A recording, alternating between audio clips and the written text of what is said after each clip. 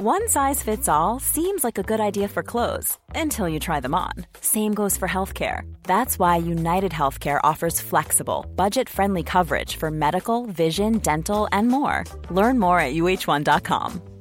It's that time of the year. Your vacation is coming up. You can already hear the beach waves, feel the warm breeze, relax, and think about work. You really, really want it all to work out while you're away.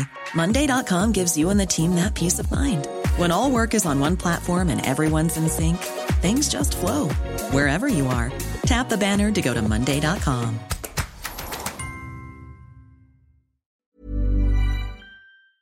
Let me go to Jane Pickett, our resident vet of the Islandwood Veterinary Hospital in Newmarket, part of the Mill Street Veterinary Group. Good afternoon to you, Jane. Good afternoon, Jane. Hello. Hi, I can hear you. I can hear dogs and everything in the background. You're okay. Good afternoon and you're welcome. Now, we had a call in earlier about dog grooming and dog groomers and somebody desperate to get their dog groomed. And only yesterday we had a press release in from the ISPCA and they're advising dog groomers they can provide an emergency service if it's a welfare issue.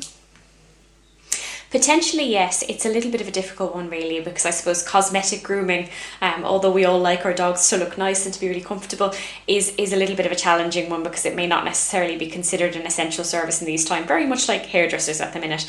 But I think certainly some types of grooming, particularly in long-haired or curly breeds, it can become a comfort and a welfare issue for dogs if they are left ungroomed for a significant period of time. It can begin to, let's say, get quite matted or begin to tug on the skin, or even around the bottom they can sometimes get a little bit soiled and it can cause skin problems as a knock-on effect.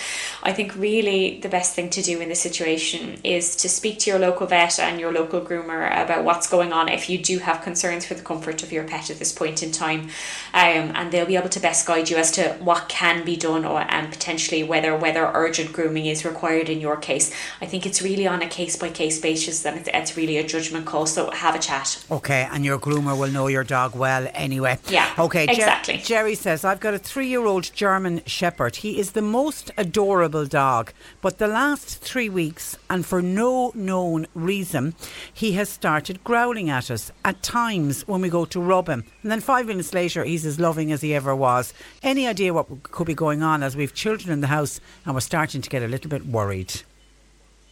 I think this is really interesting, particularly if he was previously a very lovely and well-mannered dog. I think I would always err on the side of giving the benefit of the doubt first and foremost. So if something has changed in the household, if there's something around that might be, let's say, making the dog more nervous, startled, scared, then consider if anything in the environment has changed or anything in the routine has changed. I think also it's a good point that sometimes dogs can become aggressive or, let's say, quite guarded when touched by members of the family if they're painful. So I think it's just considering whether there's something underlying. Maybe he's sore somewhere and he's worried when you're going near him that you're going to touch that sore spot. Now, it really is detective work, veterinary medicine. Sometimes they don't really obviously show us exactly where they're sore, like, for example, an obvious limp or a hump. But sometimes if there is somewhere that they're sore, more subtle signs can be a gentle guarding or just being a little bit guarded when they're being touched. So I think have a chat to your vet. They'll be able to discuss with you as regards whether an examination is required, just to make sure that he's not uncomfortable or painful somewhere, which might be causing him to elicit this kind of guarding or aggressive behaviour. But I think really safety comes top of the pile, particularly if you have other members of the family.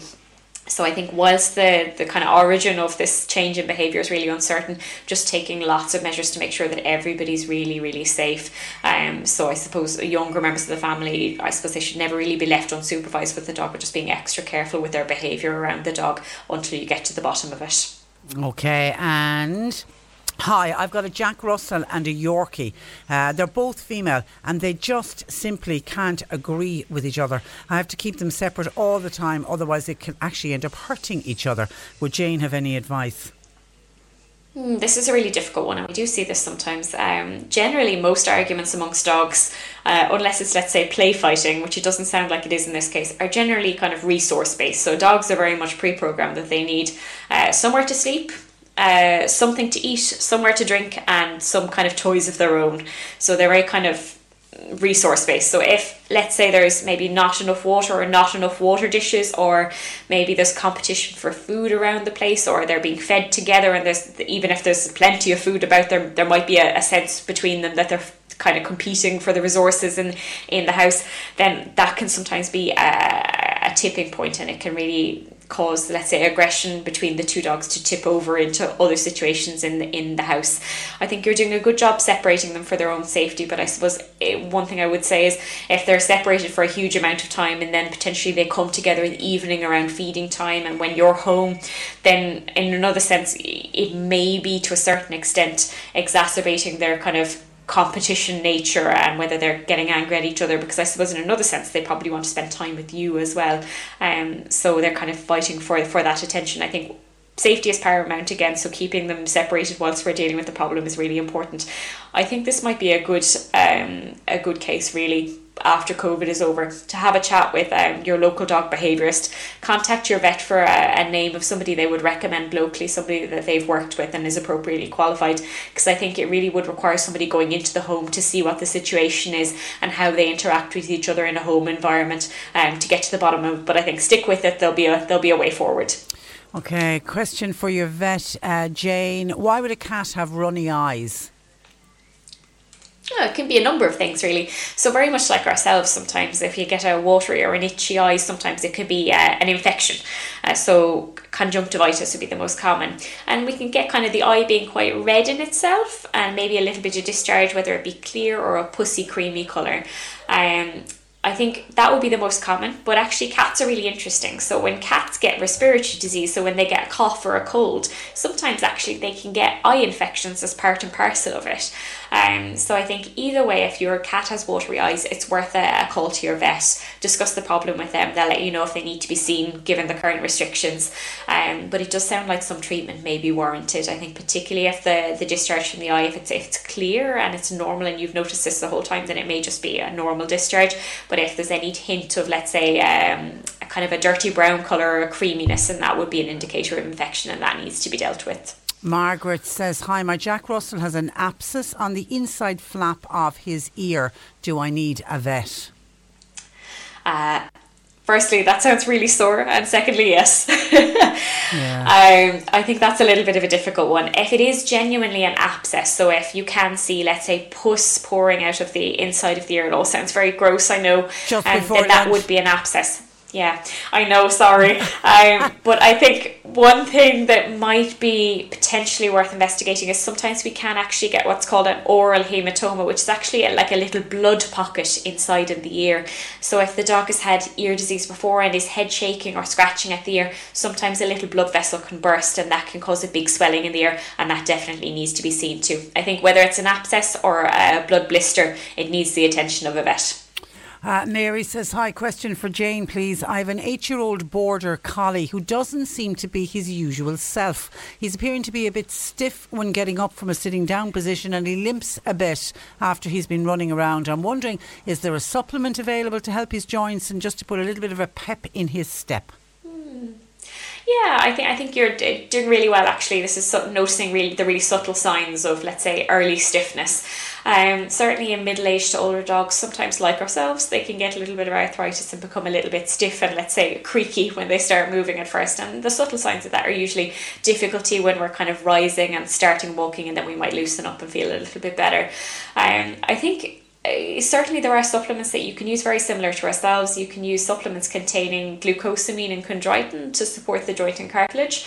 There's some evidence to support the use of those, that it may be useful, but not a robust amount of evidence. I think really if there is some stiffness, it may indicate that there is some underlying pain. Now it could be arthritis, it could be something else, but either way I think it's worth again having a chat with your vet and just discuss things fully. They may well, after this is over, need to get you in to just fully examine the dog, have a good flex and extend of all of the joints and discuss the issue with you in further detail. But there's definitely things that can be done to make your dog nice and comfortable. Okay, and Annie has a cat who started limping on her right paw. It looks like there's something stuck in the paw. Could it be a thorn?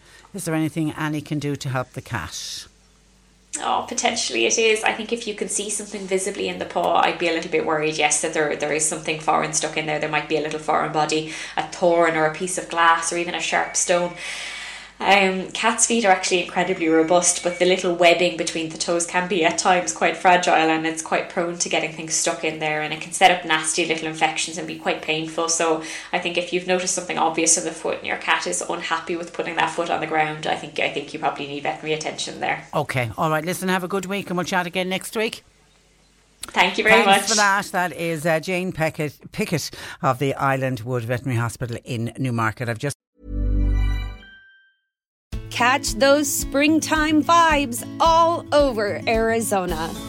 Break out of the winter blues by hitting the water at one of our lake and river parks. Take a hike among the wildflowers. Just make sure to stay on the trails and leave the flowers for the bees. Discover Arizona's best kept secret and visit azstateparks.com/amazing to start your springtime adventure.